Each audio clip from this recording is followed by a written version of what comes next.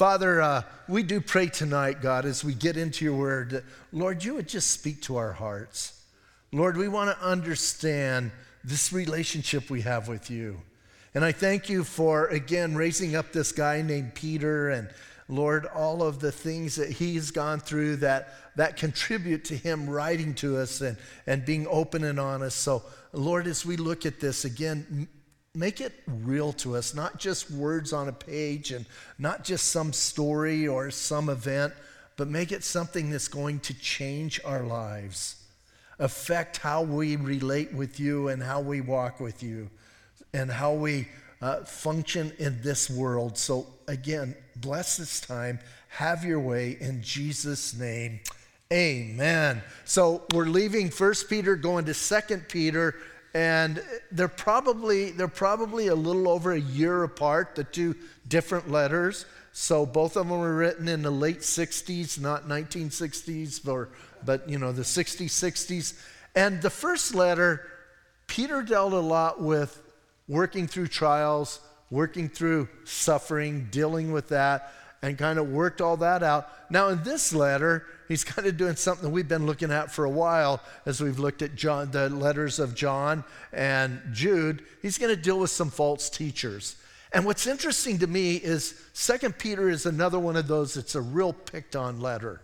Like there's a lot of people saying Peter didn't write it, although look at verse 1, Simon Peter. I'm thinking, you know what, if Peter says he wrote it, I'm going to believe Peter, right? I'm just going to kind of go with that. And I don't want to get into a lot of the critics and the higher criticism of it.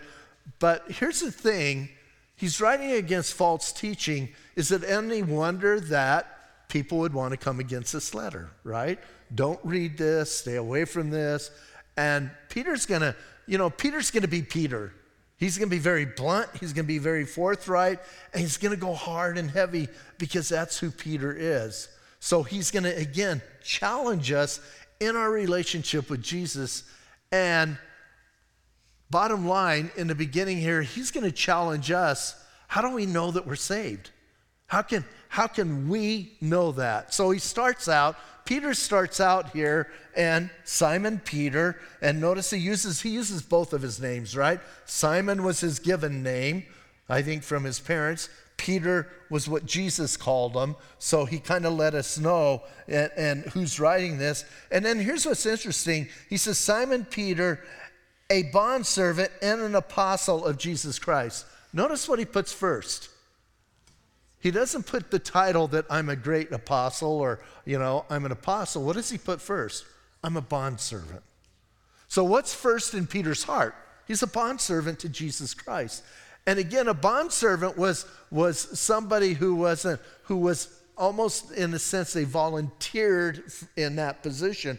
But they were also, when that term, doulos, is a Greek term, it was used more of somebody that was more of a tool than even a person. That's kind of interesting, isn't it? That they would think of them as the masters, the owners would think, this is more of a tool for me than a person. And Peter says, that's who I am. And they had that sense of, I'm all in. So what's Peter telling us? I'm all in for God. He's a bondservant of who? Jesus Christ. I'm all in. I'm not changing. I'm doing this. And then also the fact that he is an apostle. So he lays that out, tells us who's writing, and then who he's writing to, which is technically the same group as before, to those who have obtained like precious faith with us by the righteousness of our God and Savior, Jesus Christ. Now, the way he writes this, listen, it's interesting that he's saying, hey, you guys are sharing in the same faith we have. And he's not talking about that body of faith that in Jude, when we studied Jude, remember, he said, contend earnestly for the faith, talking about what we believe. Peter here is talking about more the faith that we have, that we exercise in following and believing Jesus. And I like the idea, these guys he's writing to, he goes, you guys have the same faith that we have. We have like faith, right? We have that faith, but then notice who the faith comes from. The faith is because of God's righteousness and God's glory, not their own. And you and I, sometimes I think we need to be reminded of that. Hey, God gives us the gift of faith. According to even in Ephesians, Paul writes in Ephesians that the faith is a gift, not of ourselves. So we need to understand God gives us that ability, and it comes from his righteousness. I like the way Peter puts this whole thing. It comes from God's righteousness, God's glory that he gives it to us. But then also notice, he says that this faith with us by the righteousness of, and he puts of our God and Savior, Jesus Christ. Right in the beginning, Peter kind of can poke the bear, so to speak. Right in the beginning, what does he say? Jesus is God. Because the way it's written, again, there's not a definite article. He doesn't say by the righteousness of our God and of our Savior, Jesus Christ. He says by the righteousness of our God and Savior, Jesus Christ. That definite article's only one. Look at verse 2 real quick at the end of that. He says, in the knowledge of God and of Jesus Christ, or Jesus our Lord. So there's two definite articles. In verse 2, there's only one. So he's letting you and I know something. Jesus is God. And I love the way in Scripture, like, they just state it and move on. They don't have a long discussion. They don't try and defend it. They don't try and prove it. Why? Because they believed it. And so he didn't have to. So he's writing to people who have the like faith like he has, and that faith comes from Jesus Christ. And then I love verse 2, kind of, again, some people say it's more of a, just a sort of a prayer or whatever. But listen what he says. Grace and peace be multiplied to you. Now just think of that. He doesn't just say grace and peace to you. What does he say? Grace and peace be multiplied. I like that idea because, hey, when you add things up, they just add up one on top of the other. When you multiply, right? And I like the idea that God's grace is multiplied to me. And I have that and I have that in my life. And so he lays that out and he says, listen, but how is it multiplied? Because I think this is important. Thinking of some of the songs we sang, they're going along great with this passage. He says that grace and peace be multiplied to you. How? In the knowledge of God and of Jesus our Lord. How's it multiplied? By me knowing him. By me getting involved with him. And that word for knowledge, I think a lot of us kind of understand. Listen, it's not just head knowledge. It's not just intellectual knowledge. It's like knowing him. It's like when you meet somebody, you can have a casual acquaintance, right? Or you can really get to know somebody. And how do you get to know them? You get involved with them. You hang out with them, spend time with them, ask questions, get questions asked of you. You have this thing called a relationship. It's kind of foreign in our culture lately, right? We don't want to have relationships. Everybody just stay away. Everybody stay in their own little world, and we don't want to get too close to each other because you might get COVID. That was really horrible. Sorry. I don't know. I shouldn't have said that. But anyway, hey, let's have relationships again. Let's get together and let's fellowship. And it begins with fellowshipping with Jesus. And he says, listen, that grace and peace, the only way that's going to grow and be strong in your life, I am so going to get letters, but listen, they're coming. But the only way that's going to be multiplied is by knowing him. How much time do you spend trying to get to know Jesus? Think about how much time you spend at that versus everything else in your life. Listen, we're all busy. We have things we're doing. So think about how we break things down and what we do. So that's Peter. That's who he's writing to. That's kind of his introduction or his blessing. Now, as he begins here, listen to what he says. He says that by the knowledge, that grace and peace be multiplied by the knowledge of God and of Jesus our Lord, as his divine power has given to us all things that pertain to life and godliness. Listen to this again. through the knowledge of him who called us by glory and virtue. Oh. Here's the thing that blows my mind. He's saying that I can have that grace and peace multiplied to me by knowing him, right? By getting close to him. And then he tells me this that I find fascinating, that God's divine power has given me everything I need for life and godliness. Is that true? Do we believe that? Oh, I think some of us believe it here, but not too much here. Because we want to do things. Listen, are we trusting him? Now, that doesn't mean that you just accept Jesus and by osmosis you get this ability to do life right. What does it mean? By having and building a relationship with him, I begin to do life right because I grow in the knowledge, and he brings that up again, knowledge. By the way, knowledge or knowing is used over 16 times in this short letter. So you kind of get the idea of what's happening. But as I know Jesus, I understand that I have from him everything I need to make good life decisions and live life in an appropriate and a real way. I think that's important. Now, a lot of people will tell us Scripture and relationship with Jesus is good as far as religion or spiritual things. But what does Peter say? It's for life and godliness. He gives us by his power and trusting him. And I think a lot of us are a little bit afraid to really kind of let go and let God's power inundate our lives.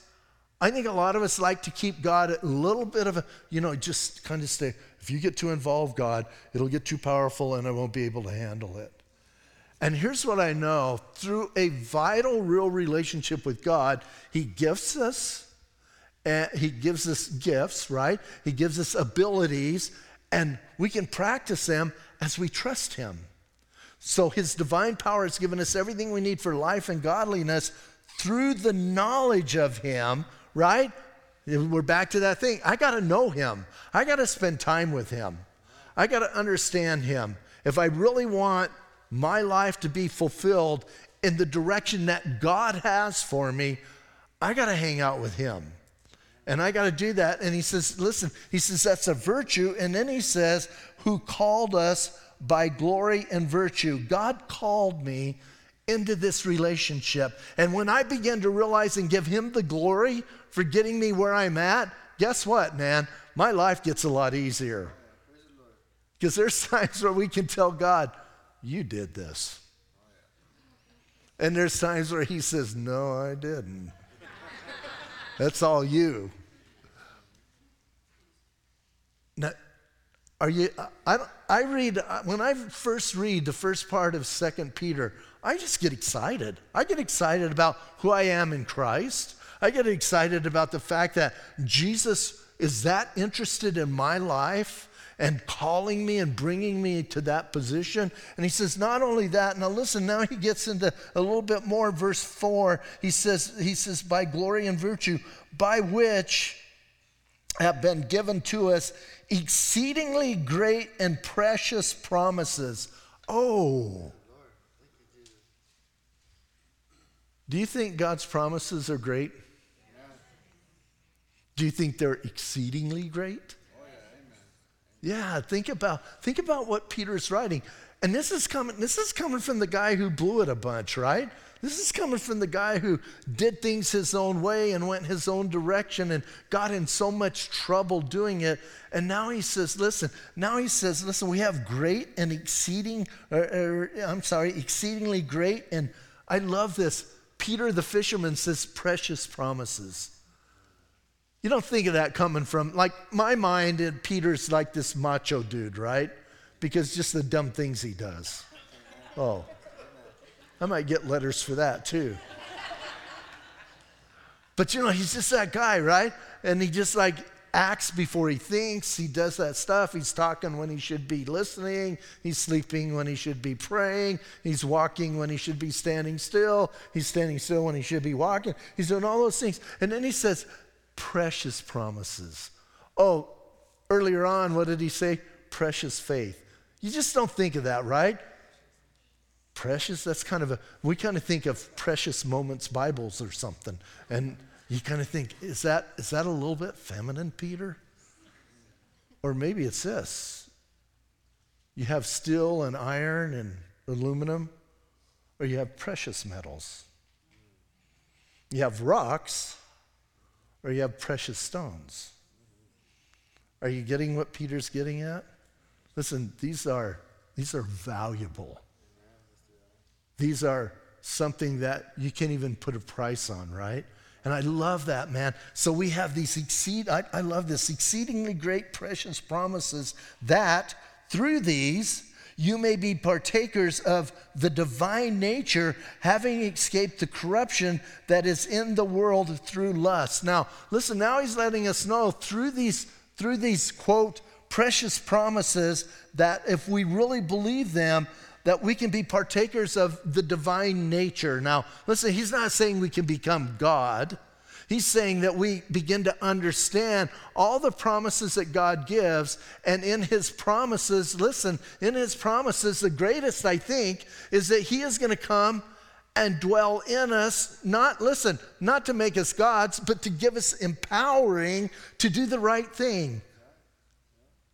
To give us that empowering to live the life that God intends for us to live, and we can be those people because then we can escape the corruption of this world.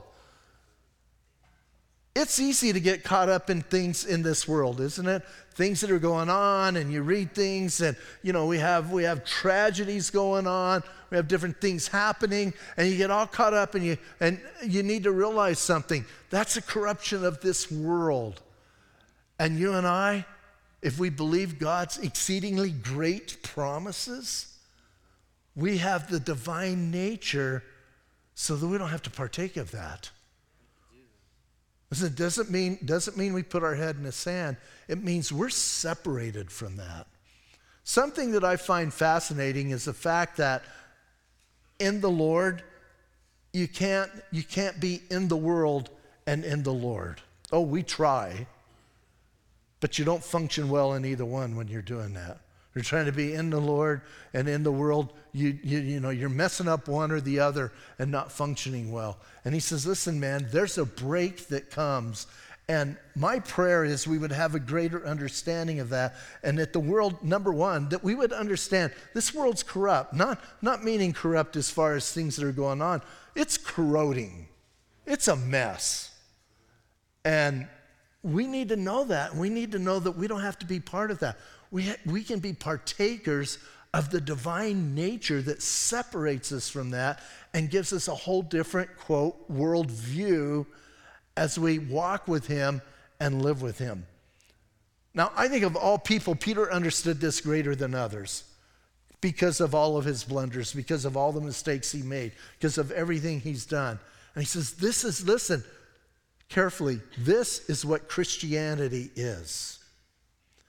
And when he talks about us being partakers of the divine nature, doesn't mean that we're all going to be the same. I don't know if you've noticed, but God made us all different. Hallelujah, huh?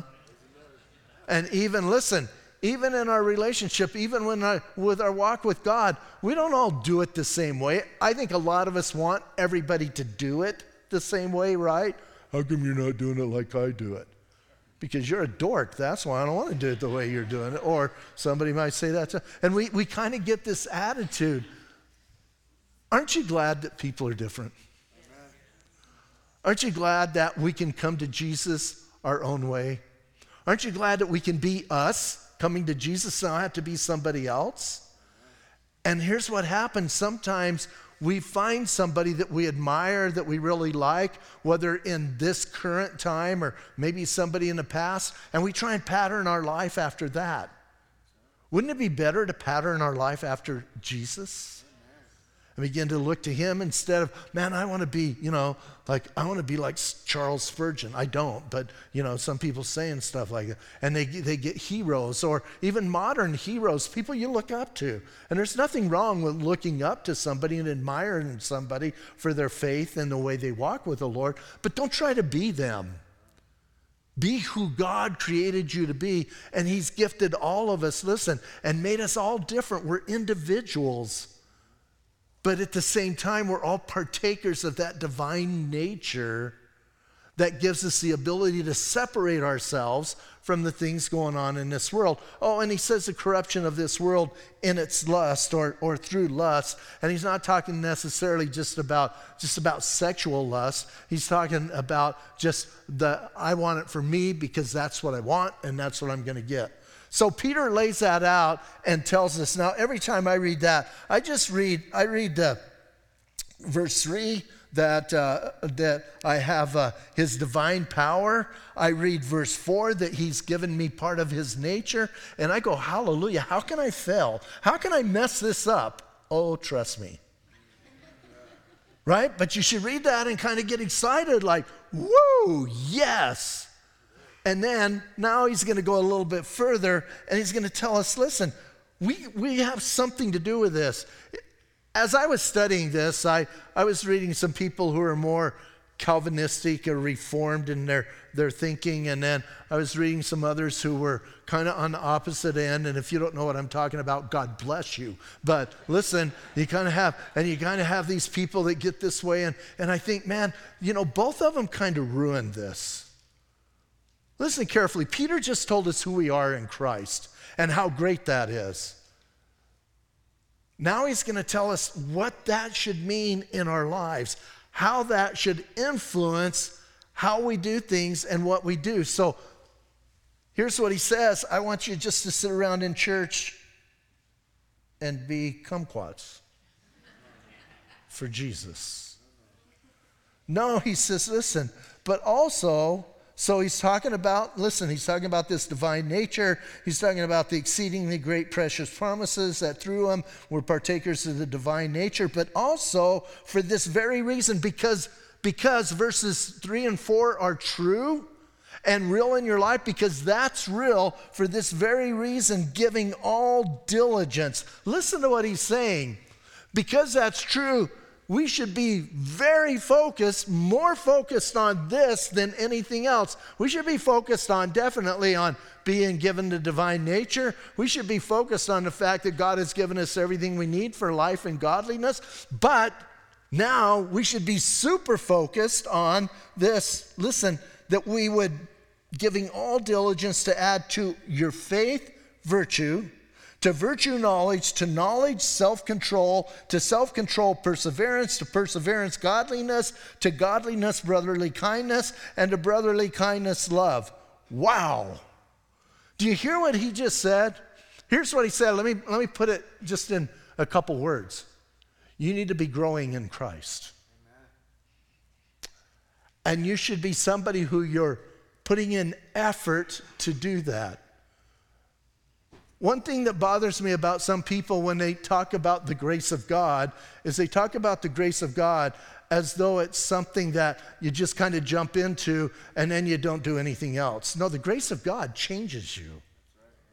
He comes and he changes you. And as that changes in you, then because of that change, you want to change who you were. I don't want to be the same person I was when I got saved. I don't want to even be the same person I was, last year, or maybe we could even say last week. I want to be growing and changing, and I want to be alive. And so to do that, I have to give diligence.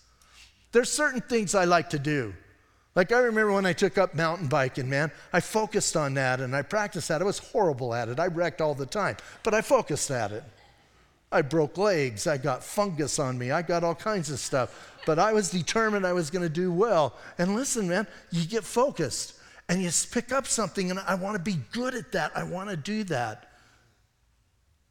Do you want to be good at being a Christian? Yes. Yes.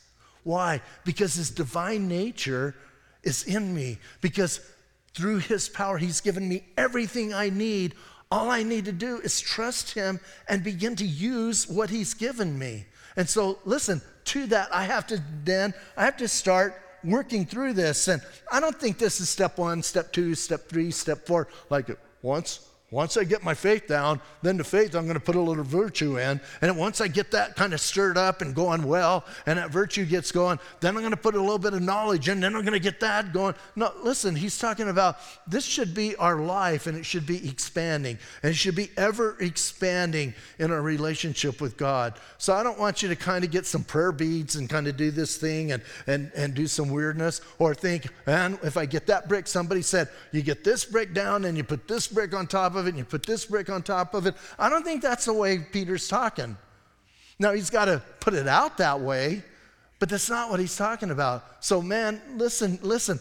Hey, I need virtue in my life. What is virtue? Virtue is mainly, I need some moral excellence. I need to be a person who's going to be moral. That's a good thing in Christianity. It's a good thing in your walk with the Lord, right? I want to be moral. I want to set a moral example and, to those around me. And then knowledge. Listen, this isn't the same knowledge that he's talked about knowledge of God and knowledge of him earlier on. That was an in-depth, very personal. This is a very practical knowledge. And here's the thing. To come against false knowledge, check this out. To come against false knowledge doesn't mean you need less knowledge. It means you need true knowledge. And that's what he's talking about, right? So we need to be people that, hey, we're not only going to be people who are morally excellent, we're going to be people, we're going to have knowledge, and it's going to be practical. It's going to be, I'm going to find the ability to discern between right and wrong. Why? Because his divine power has given me everything I need for life and godliness. I know that God's going to do that. His divine nature is in me. And then from that, I get a little bit of self-control. How you doing with that one? I think he should have just left that one out. Like, come on. Self-control. Now, some of us have really good, and it always cracks me up. I do this sometimes. I have self-control in some areas, and then I look at people who are bad at that and go, come on, man. Buck it up there, get a little self-control. And they're looking at me going, come on, dude, get a little self-control there, right? So, hey, that's something, and obviously I don't think we need a definition of self-control. I did write it down, the inner control of one's desires and cravings, really. So you have to have some control over that. And that's part of growing in Christ, and we get better at it. And then perseverance is more than patience. Perseverance is having that characteristic that you're unswerving, that you're focused, you're steadfast, you're going to do it. And again, not just patient, but you're somebody who in some ways you become very myopic. Not like the guy we're going to read about in a minute, but you're focused on what you're doing. You want to go that direction. And then he said, listen, not only did I have the knowledge and the self-control and perseverance, godliness. What is godliness? Here's the best way to put it. You're going to be like God. Not like God in the sense of, I'm going to do all these great things. Like God in the sense of his righteousness, his goodness, his faithfulness. And we could go on, right? That's godliness. We're gonna kind of exhibit those in our life. And again, that his living in us. And then listen how all of that kind of pours out into brotherly kindness. Let's be nice to each other. And how can you be nice to each other if you don't know each other? Right? You got to kind of get involved in each other's lives. That's a horrible thing to do, right? Again, some of us think that's terrible. We got to know each other. And then after brotherly kindness, what does he say we need to add to that? Kind of the cherry on top, right? A little bit of love. And that's agape. That's getting back to that agape word, that unconditional love. So have you noticed something strange about what Peter writes here? Doesn't it sound awful lot like something that Paul wrote in Galatians? But the fruit of the Spirit is love, right? And then he goes on and defines it and gives us that. So listen, it's kind of the same stuff. And what is this talking about? Again, let's just say it bluntly. This is Christianity. This is who we are. This is supposed to be the makeup of our person. and how we interact with others and what we do with each other. And then, listen, he's not going to give up. Verse 8, for if these things are yours, so here's what he's saying. Notice, if these things are yours, which I think we want them to be ours, right? Just like kind of get a little bit involved here. We want these to be true in our lives. I love this, if these things are yours and abound, you will be neither barren nor unfruitful, listen, in the knowledge of our Lord Jesus Christ. Oh, now we're back to that again, aren't we? We're back to knowing him. And here's what he's telling me. If those things aren't real in my life, I'm just kidding myself to say that I know Jesus. I might know about him. I might have a casual, distant relationship with him, but I don't know him. But if these things are real in my life, I'm not going to be unfruitful. Listen what he says. I'm not going to be unfruitful in the knowledge of our Lord Jesus Christ. As I know him, these attributes are going to become more real in my life, and they're going to be more of my nature, and my ugly nature, my sin nature, is going to get less and less. Why? Because this world's corrupt, and I'm not part of this corrupt world, and I'm not allowing it to dictate who I am. Oh, but, listen, verse 9, for he who lacks these things, now, this is going to get convicting for some of us, right? If that's not going on in my life, he who lacks these things, here's what he says. This person is short-sighted, even to blindness, and has forgotten that he was cleansed from his old sins. Oh. Here's what I kind of like. He doesn't say they're not saved. He's saying you've just gotten extremely nearsighted, even to the point of blindness. And you've forgotten who you are. That's why I say you can't live with one foot in Christ and one foot in the world. It's going to mess you up, man. It's going to train wreck. And there's nobody more miserable than people trying to do that. You know, full-on, hardcore sinners, pagans, I like to call them, heathens. Those guys are much more happier than that person. And obviously, full-on believers are much more happier than that person. But that person's miserable. And he says, man, this is who you are. So therefore, here's a conclusion. Therefore, brethren, you might underline that, right? So therefore, listen, he's lying to everything out. Now, who's Peter talking to? He's talking to the church. And he's letting us know all of this good. Yes, yes, yes. And he's going, hey, maybe you're not doing too well. So therefore, brethren, be even more diligent to make your call and election sure. Do you hear what he's saying? I believe God called me. I believe God elected me. But I also believe I got to make that sure. In other words, I'm just not going to be somebody I'm just going to say, well, I'm called and elected, and doesn't matter how I live, doesn't matter what I do, I know God's done this. No. I got to make it sure. When I was in Bible college, I used to fly home on some weekends to make pottery so we could survive as a family.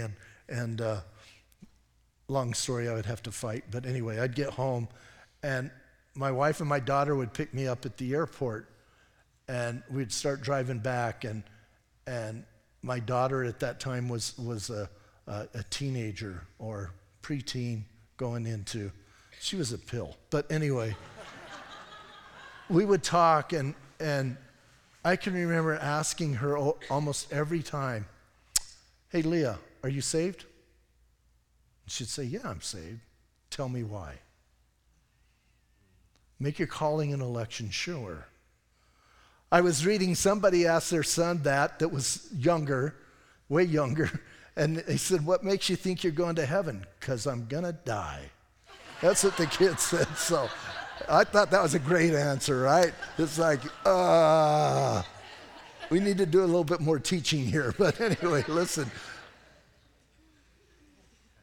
I think the only people that this verse might offend are people who are not adding to their faith virtue, and to virtue knowledge, and to knowledge godliness, and we go down that list.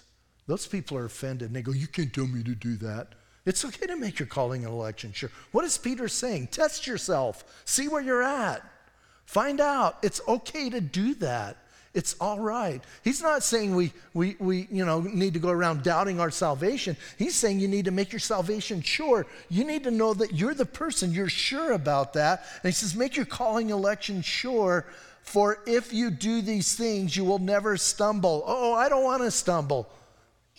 Stumbling stinks, right? Think about just when you're walking and you stumble. What's the first thing you think? Hope nobody saw that. Right? And then especially if you go and you fall over, man, then you're like, oh no. I remember one time I wrecked my bike really bad. Some people were coming up a trail and they were kind of in my way, but they're coming up a trail and they're walking and I'm trying to ride down, and I hit my front brake and I went over the handlebars and I'm sprawled out on the trail, and they come up and I go, just keep walking. Just keep going. Right? Nothing to see, just keep going. And that's how we feel, right? So, do you feel that way spiritually? Are you embarrassed when you stumble spiritually? You hope nobody's watching? I mean, we know God's watching, but are you like, oh man, I can't believe I did that? That's what he's talking about. And how do I keep from stumbling? Well, because I walk my walk. I live my Christian life. I don't just read, 1 Peter chapter 1 or 2 Peter chapter 1. I believe 1 Peter chapter 1. I flesh out 1 Peter chapter 1. I take everything here and I want it to be part of my life. I don't want to just have some knowledge about it. I don't want to just memorize this. I want it to be in me. I want it to be part of me. And I want it to come out of me as I'm having a relationship with other people. And he says, so if you do that, listen, you're not going to stumble. It's going to be good. Make your calling and election sure. And then he says this, listen, for so an entrance will be supplied to you abundantly into the everlasting kingdom of our Lord and Savior, Jesus Christ. Woo! He says you're going to go into the kingdom. Listen, he's not, do you notice that Peter's not just doing heaven here? Did you pick up on that? Peter's doing the kingdom, right? And you're going to have that abundant, that grand entrance. Somebody said the way he words this is like when they would word when all the Olympians used to come home back in the days, and they would come home and everybody would like they would just parade into the city and yes, I'm home. Is that how you're going to feel going into God's kingdom? Yes, I'm home. Hallelujah. I'm there. I think you're only going to do that if you really believe verse 3, verse 4, verse 5, verse 6, verse 7, and verse 8. If those are real in our lives and you believe that God's power has given you everything you need for life and godliness, then you're going to begin to trust him. And if that's true and you begin to trust him, here's what's going to happen. All of a sudden, his divine nature, you're going to be a partaker of that. And if you're a partaker of that, you're going to look a little bit more godly in your life. And as you begin to do that, you're going to add to faith virtue, to virtue knowledge, to knowledge godliness. And that stuff is going to start, listen, it's going to be natural. It's not going to be something, when you have a tree, and you don't belong to me, but every other tree in the planet, it doesn't have to fight and strain to bear fruit. All these other trees around the world, unless they're on my property, they just bear fruit. And it just happens, right? You don't see a tree going, it just happens. Well, shouldn't that be our Christian life? Shouldn't what he lays out here as being diligent to make sure these things are real, the virtue, the godliness, the faith, etc., shouldn't that be more natural than contrived? Or how about this? Shouldn't it be more organic? Oh, I think we need to be intentional about it, but I think we need to be intentionally organic, because that's just who I am. I'm from Bisbee. We've had people around me going, dude, why are you so organic about stuff? I go, look where I'm from. Well, you have to answer that. But listen, I think our Christian life should be organic. Bearing fruit out of a relationship with him. And Peter words it here, the relationship is knowledge. And I grow in my knowledge of Jesus Christ. And there's only one way I know how to do that. Reading our Bible, praying, and hanging out with other believers. It's kind of that simple. Let's stand up and pray. Peter, thank you for writing this, but Lord, thank you for challenging us. Thank you for giving us your Holy Spirit. And Lord, allowing your Holy Spirit to guide and direct and be that reality in our lives. And I pray that this wouldn't just be a lesson that's just reading part of Scripture and saying, yeah, I kind of understand.